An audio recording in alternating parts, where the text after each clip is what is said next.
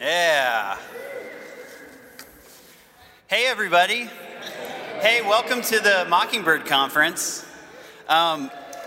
So my name's Ethan Richardson. I work with Dave and Margaret and CJ and Kendall for Mockingbird in Charlottesville. And I just want to say at the outset, as everything gets started, if there's one thing that you take away from this weekend, like if there's one thing that's sort of ingrained on your mind and on your heart when you go back to New Hampshire or New Mexico or Sweden. I know there's some Swedes here. We are totally fine with that one thing being that there was this blacklit yo-yo show that we went to. And I actually don't remember anything else that happened at the conference, but this blacklit yo-yo episode was actually pretty cool. If you tell people that, that is way cooler than 99% of any conferences about God and Jesus. So if Justin set sort of the vibrational tenor for this weekend, I have the way less cool job of setting up the concepts. The theme this weekend, is Beyond Deserving, Hope in a World of Performance. And you can't really talk about hope beyond the world of performance without first talking about performance itself. How there's this massive demand on each of us to perform, to be someone, to play a multitude of roles at every moment of every day. And in order to talk about the pressure of that performance, I want to talk about the people in our lives who put us through it. And I'm not just talking about our families, I'm talking about snobs. Tonight I want to talk about the snobs in our lives. So, if this is your first Mockingbird Conference, you might be feeling a little bit confused at the scene you just walked into. And yo-yoing aside, I know I certainly felt that way when I came to my first Mockingbird Conference. I had some exposure to the Mockingbird website. I was familiar with some of the themes, namely, that God's power is in the cross, and the grace of Jesus is present for all miserable sinners, the lepers, the rule breakers, the harlots. And then when I got here, what I found instead was something akin to a Goldman Sachs Power Hour and a Warby Parker ad. Everybody looks super, super dapper. And so for a conference that's sort of built on the bedrock of human suffering and need, there's some really impressive shoe game going on at this conference. If you just look down the aisle, there's some people with some amazing shoes. And then the food is so amazing. It's critically acclaimed good. You probably can't smell it yet, but we have enchiladas suizas tonight and Long Island ceviche. So, anyways, for this reason, I think it's really easy to look around at this ancient, impressive nave and see all of the neighbors around you are equally impressive and feel as though you are surrounded by snobs,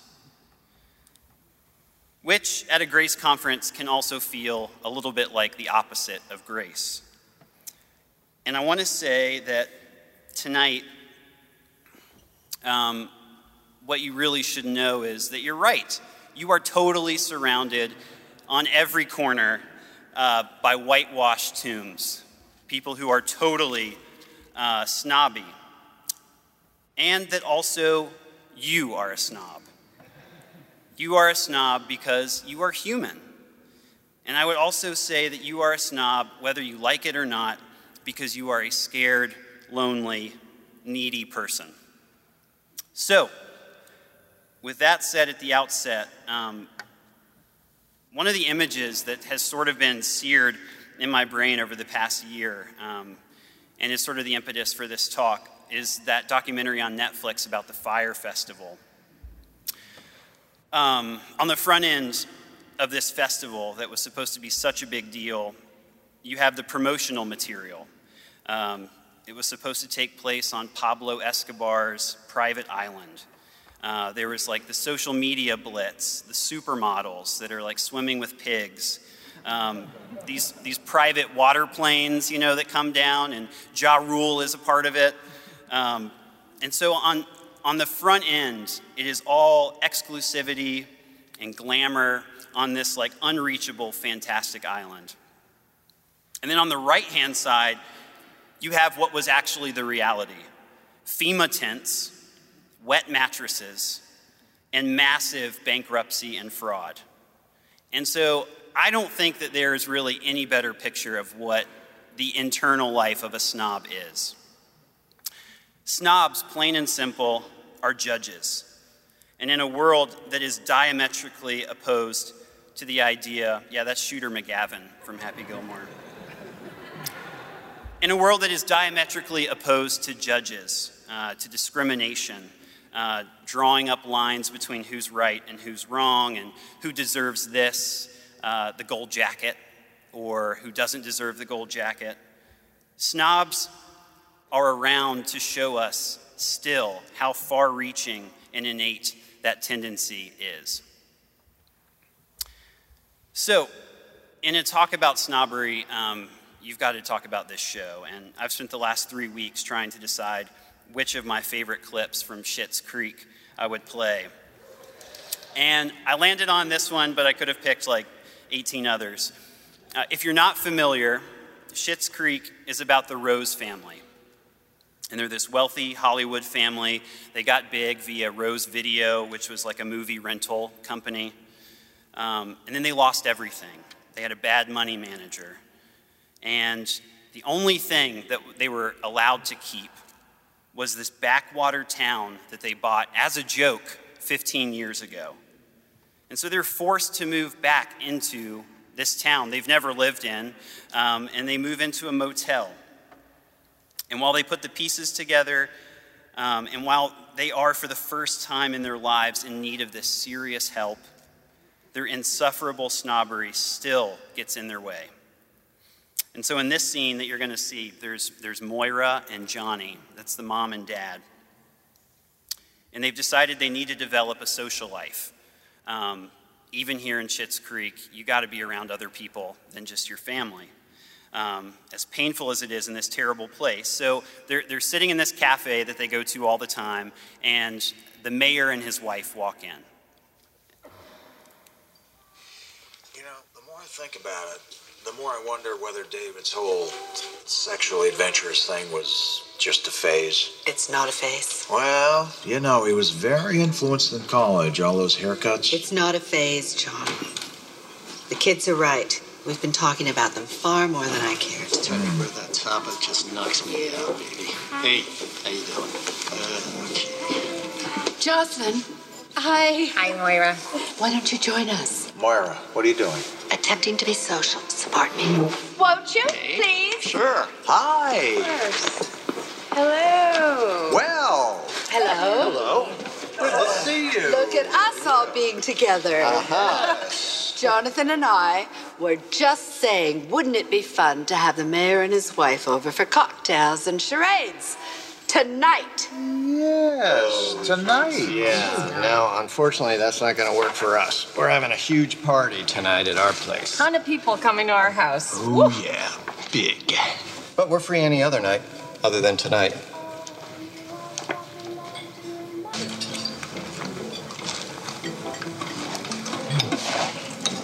Oh.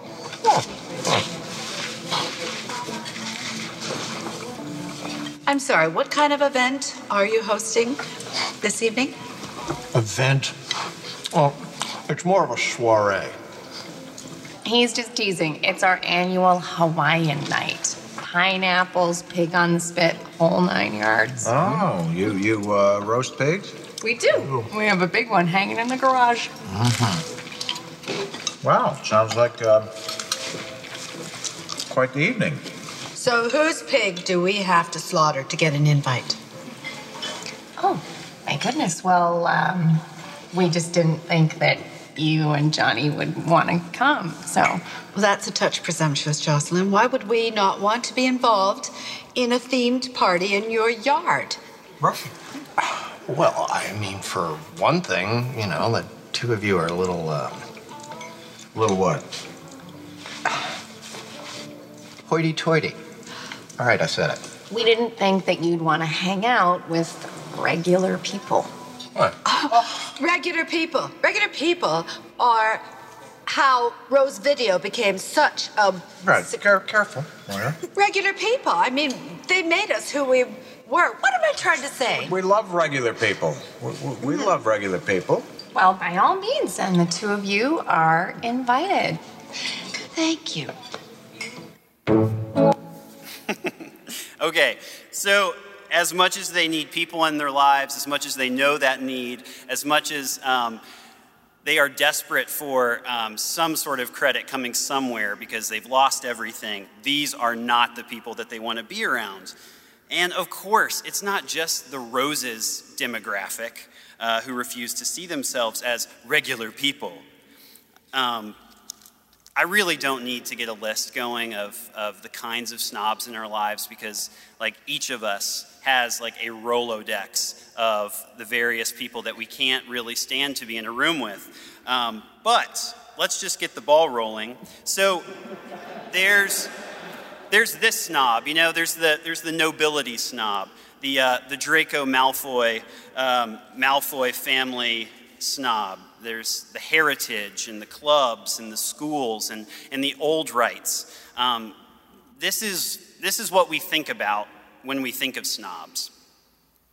But these kinds of snobs are pretty easily dismissible if, I don't know, you grew up in the Midwest or you're a muggle. You have no idea who the Malfoys are.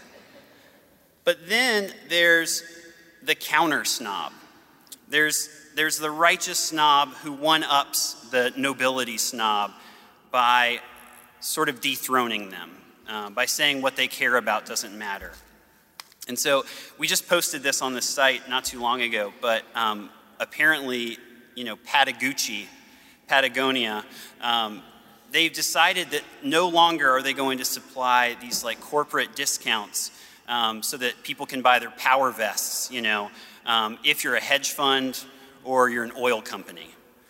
And so the reason is, they said they want to focus on making great gear that sort of fits with their mission, the kind of stuff they want to do. But I thought this was so noble of them, because they still do sell these $300 baby bubbles, and so, it's part of the mission, but, and then we have sort of the cultural literati, the ones who sort of pride themselves on reading the Reddit threads for obscure Portuguese television, or they know all the important opinions on the new music scene before even Pitchfork does. And then this is also the parent that sort of dresses their children in onesies that rep obscure literary magazines, And then there's the church snob, the seminarian who, when you say full-heartedly, Happy Easter, they say, well, Easter was 6 hours ago. You should have been at the vigil. And then there's the social justice snob who, interrupts a conversation to ask you what your preferred pronoun usage is, or accessorizes their infant with intersectional kind of one-liners. And then there's the minimalist, the slow foodist, the philanthropist, the priest, the optimist, and the existentialist. And you know that the list could just go on and on and on. The snob just has this endless array of species and subspecies. But once you get down to it, they're really all just composed of the same stuff.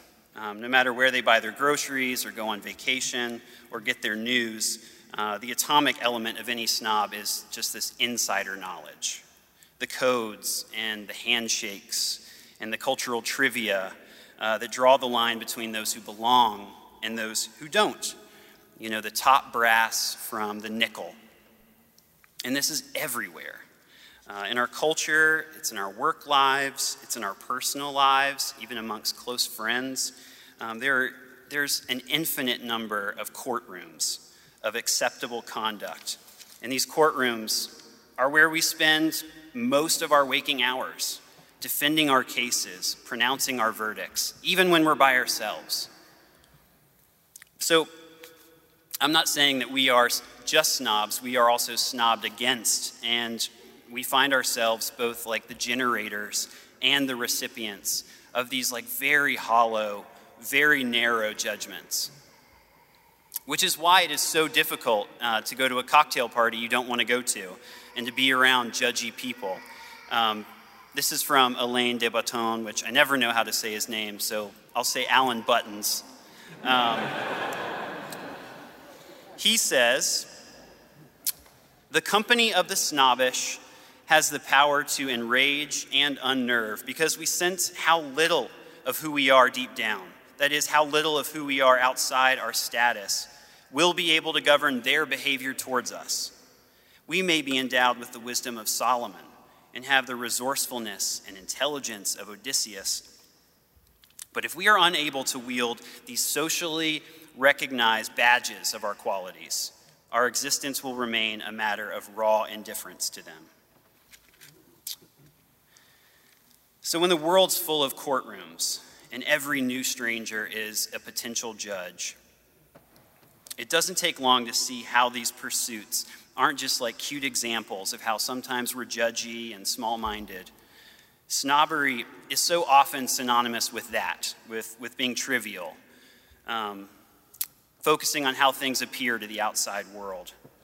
And while that's definitely true, it also misses the point that we are often co-opting these small differences in purity or in quality to say something moral or even religious about ourselves. So, for example, there was this article in Vox this past year from this millennial Brooklynite named Rebecca Jennings. And the premise of the article was this: in the wake of all these like direct-to-consumer products that have been released, you know, like the Casper mattress and Allbirds shoes, Brooklinen sheets, Ritual vitamins, you know, like these fancy vitamins you can order. She was going to, quote, surround myself with the products whose entire raison d'etre was being the best. The stuff that claimed it was the only one you'll ever need or the last one you'll ever have to buy. And she says, I'd try them all for a week in the service of a single question: would they actually improve my life? And so you're at a Mockingbird conference. After a week, she uses nothing but the best, and it's pretty much how you'd expect. I mean, the products are phenomenal. She really likes the vitamins, but she is still, on the whole, Rebecca Jennings. Here's what she says. Oh, I forgot to show you the picture of all the pretty stuff. It all looks the same. Is this the part of the essay where I'm supposed to say, it doesn't matter how cute your leggings are or how many questions you answered to create your perfectly customized vitamin medley? Is this supposed to be uplifting in a be happy with what you have sort of way? I have been pretending for the past 7 days, but the reality is that I am very, very far from this lifestyle. In fact, the older I am, the less sure I feel that I'll ever get it. Any of it. Not the privilege to buy the best couch and the toothbrush that comes with a subscription. None of us deserves that much. But we are supposed to want it. I want it. And having a facsimile of it this week has made me sadder that I don't. So this, in the end, is what Seculosity is about, what Dave's new book is about. He's talking about sort of how the quote-unquote small things in life have actually become the big things. How we have, because we are humans, employed the small things to help us feel pure, to help us be pure. And while we have left behind all the semantics of religion, we don't talk about justification or righteousness.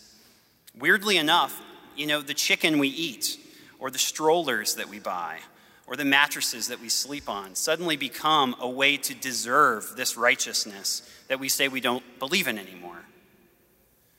And so our snobbery actually reflects this deep hunger for and declaration of our righteousness. And the specific things that you are snobby about reflects the very personalized and very fragile way that you plan on going about deserving it. So, what this entails, eventually, is that we become exceedingly deceptive to the world around us and to ourselves. You isolate yourself in the delusion of righteousness, or just to put away the judges. You put off the truth about yourself.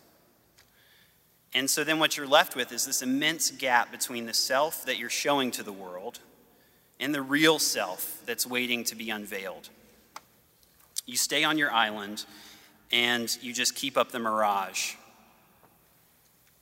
which is, totally what Jesus was talking about when he had so much to say to the Pharisees. The Pharisees were totally the snobs of yore. Jesus says they're whitewashed tombs. They look beautiful on the outside, but on the inside they're full of bones. They are blind guides. They strain out a gnat, but swallow a camel. Jesus sees that the Pharisees, just like any self-righteous snob, must do two things at once. He must continue drawing lines in the sand, separating the righteous from the unrighteous. And second, he must build a wall so that he can hide his lies from the world and from himself. He will become deceptive even to the point of self-destruction. And it's no different today.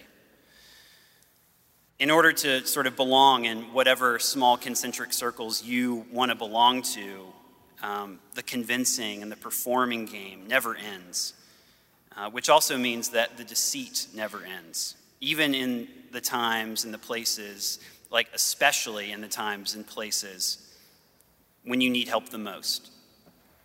Which is why if we're ever going to find hope outside of this, life or God must tear down our walls. Which brings me back to Schitt's Creek. So as there's another pretty Fire Festival brochure. So as the Rose family... Mom, can you come here, please? As the Rose family, they're attempting to adjust to this life where they have no money, no friends, and zero cultural cachet in this podunk town. And so that leaves them with a choice. They can either lay stranded in the wasteland of regular people, or they can ingratiate themselves. They can condescend to the people around them and try to find in some way new social ties. And they almost always opt for the former, not the latter. So in this episode, Moira and her son David, who's actually the creator of the show, they've just received a package that was sent to their motel. And it could be the first correspondence from anyone from their previous life, from their life of status. And this is what happens. Mom, can you come here, please? What?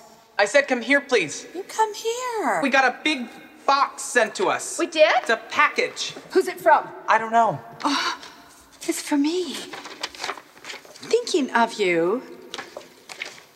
Dear M, hope this helps. I only wish I could do more. XOXOJSP. Justine St. Pierre. David, one of my dear friends is finally reaching out. And you know what? I knew it would be Justine. She could be an angry drunk, but we were always close. Congratulations on your Allez-vous starter kit. That frigid whore. What's Allez-vous? It's a scam. It's her stupid Cosmetics Company. It's a pyramid scheme for desperate housewives and struggling actors. Well, how much can we make from this? David, it's an insult. We're sending it back. Well, apparently you can win an Audi. What color?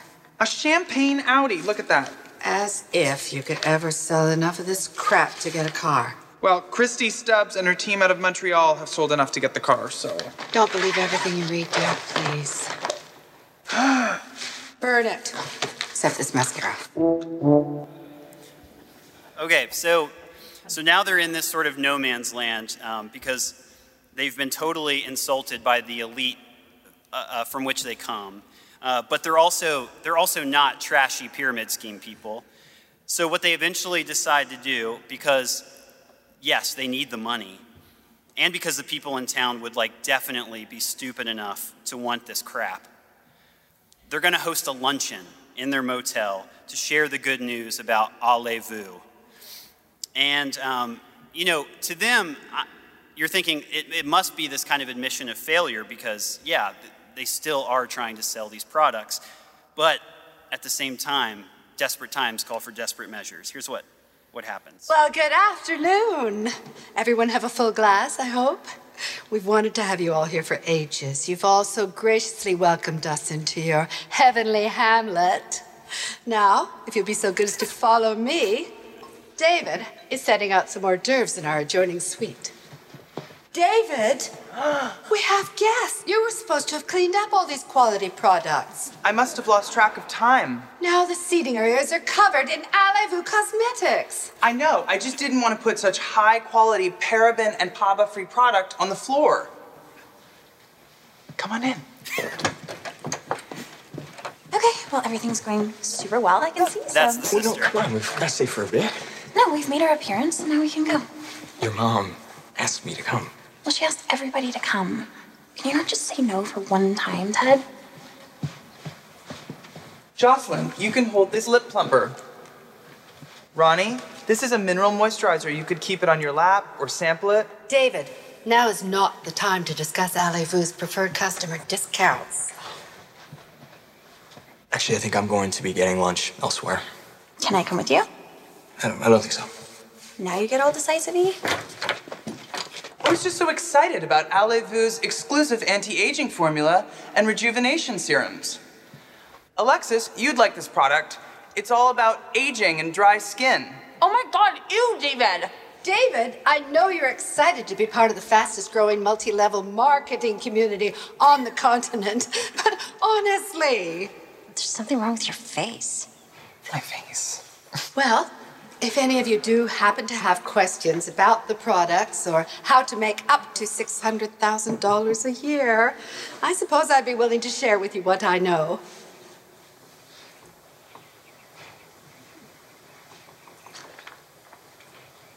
In the meantime, please eat, drink to your possible beauty. Who's interested? Oh, it doesn't look like anybody is really interested. I know someone here wants in on this exclusive opportunity. Moira, honey, that champagne Audi is really hard to get. Excuse me? Take it from me, Roland and I have been Allez-vous reps for 2 years and we're still driving that old truck. Sorry, you're an Allez-vous consultant? I'm actually an executive area manager. I'm a district manager.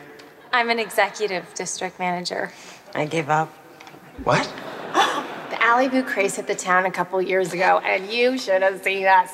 In 2 weeks, we had sold everything to the other half of town, and vice versa. That's funny. It became a bit incestuous, yeah, very small sales pool. Became literally impossible to climb the ladder. Anywho, good luck.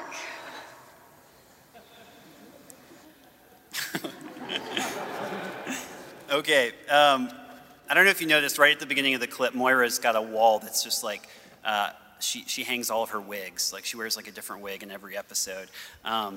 But these moments in the show are few and far between, where the veil falls between their sort of like their presumption of who they are and their likeness to the rest of the town. And even when it does come, it's really quickly put away because that tension is the whole show. But the roses are, in fact, and this is the revelation, just regular people. They are small-minded people, they are terrible people, but they are also regular people.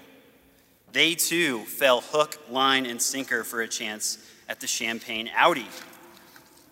And the only hope for snobs like the roses is that the facade would crumble, that somehow the truth would find its way through Moira's wigs and David's leather shirts and face cream. And if it were to happen, they might find that, appallingly at first, but then maybe comfortingly, they're not so different from their neighbors. And surprisingly, here they might actually find the bridge from the Isle of Snobs to the land of the living.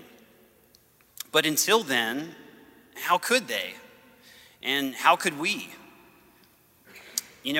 After a life's training in calculating who's in and who's out, what to do, what not to do, who to be seen with, who not to be seen with, how could you fall over to the wrong side of the line and see those other people as kindred rather than just the pitiful ones that you always saw that way? We're no different. And so we're also no different in the fact that when the world around us is burning, the first thing we do is we try to save our wigs. We try to save the things that keep the image up. So no matter what it is for you that you from time to time get snobby about, whether it's money or influence, your reputation, the lives of your children, being informed, being witty, being different even. No matter what it is that props you up against the world of ordinary people, whatever it is, you may even know theoretically that there's not enough of it in the world to actually give you the sort of longing that you have. Still, it would take a reckoning to be willing to accept something new and to enter into a new equation, an economy that's beyond deserving. And thankfully, because life is hard and because God is in control, there are plenty of opportunities for such reckonings. So besides the Pharisees, the Bible is littered with snobs, but besides the Pharisees, there's one other snob that trumps all snobs in the New Testament. And it's funny because he's actually a Pharisee too, but he comes out pretty well in the end. But like the Pharisees, he comes from top brass. He knows right from wrong, who's in, who's out. Like the roses, he probably knew that you just don't drop raisins into champagne to get the bubbles going. Like that's not a classy thing to do. His social standing, I can imagine, would make him just a totally insufferable person to be around. And he was avid about the law. And according to the law, he said he was himself blameless. He was an island. As for righteousness, he said, faultless. But he was wrong. And as he was thrown from his horse and he lost his vision, he lost with it his righteousness storyline. It was the best thing that happened to him, he said. He was given a new storyline, one that didn't involve continual measuring and proving and deserving. And as he put it, whatever had been an advantage before, it became a loss to him. For Jesus, I've lost all of it, but it doesn't matter. All of that is garbage to me now that I have him. Saul's life, which had been propped up by a righteousness of performing and deserving, was dead. And someone new was alive now, and his name was Paul. And so I wonder sometimes what Paul thought of the prodigal son story and what he was thinking about when he first heard it, because my guess is that he totally related more to the snob, the elder brother. The brother who, sort of has his arms crossed in, disapproval of any party that would be thrown for a loser. Paul, I would bet, might even say that poor snob was him, that Jesus was telling a story about him. A boy who's hamstrung by his own accomplishments, hamstrung by his own good stock. And that while the party continued and the Father beckoned him in and continued to beckon him in, it wasn't until he fell that he was able to enjoy simply being a child. So it seems that God has two things to say to us snobs. The first is that your merits are always a greater stumbling block than your demerits. The elder brother, like you and me, stands outside in resolute fear that he must keep strong, and that the only reason the people in there are partying is because they've given up on being as strong as I need to be. The elder brother is totally smug, but he's only smug because he's afraid.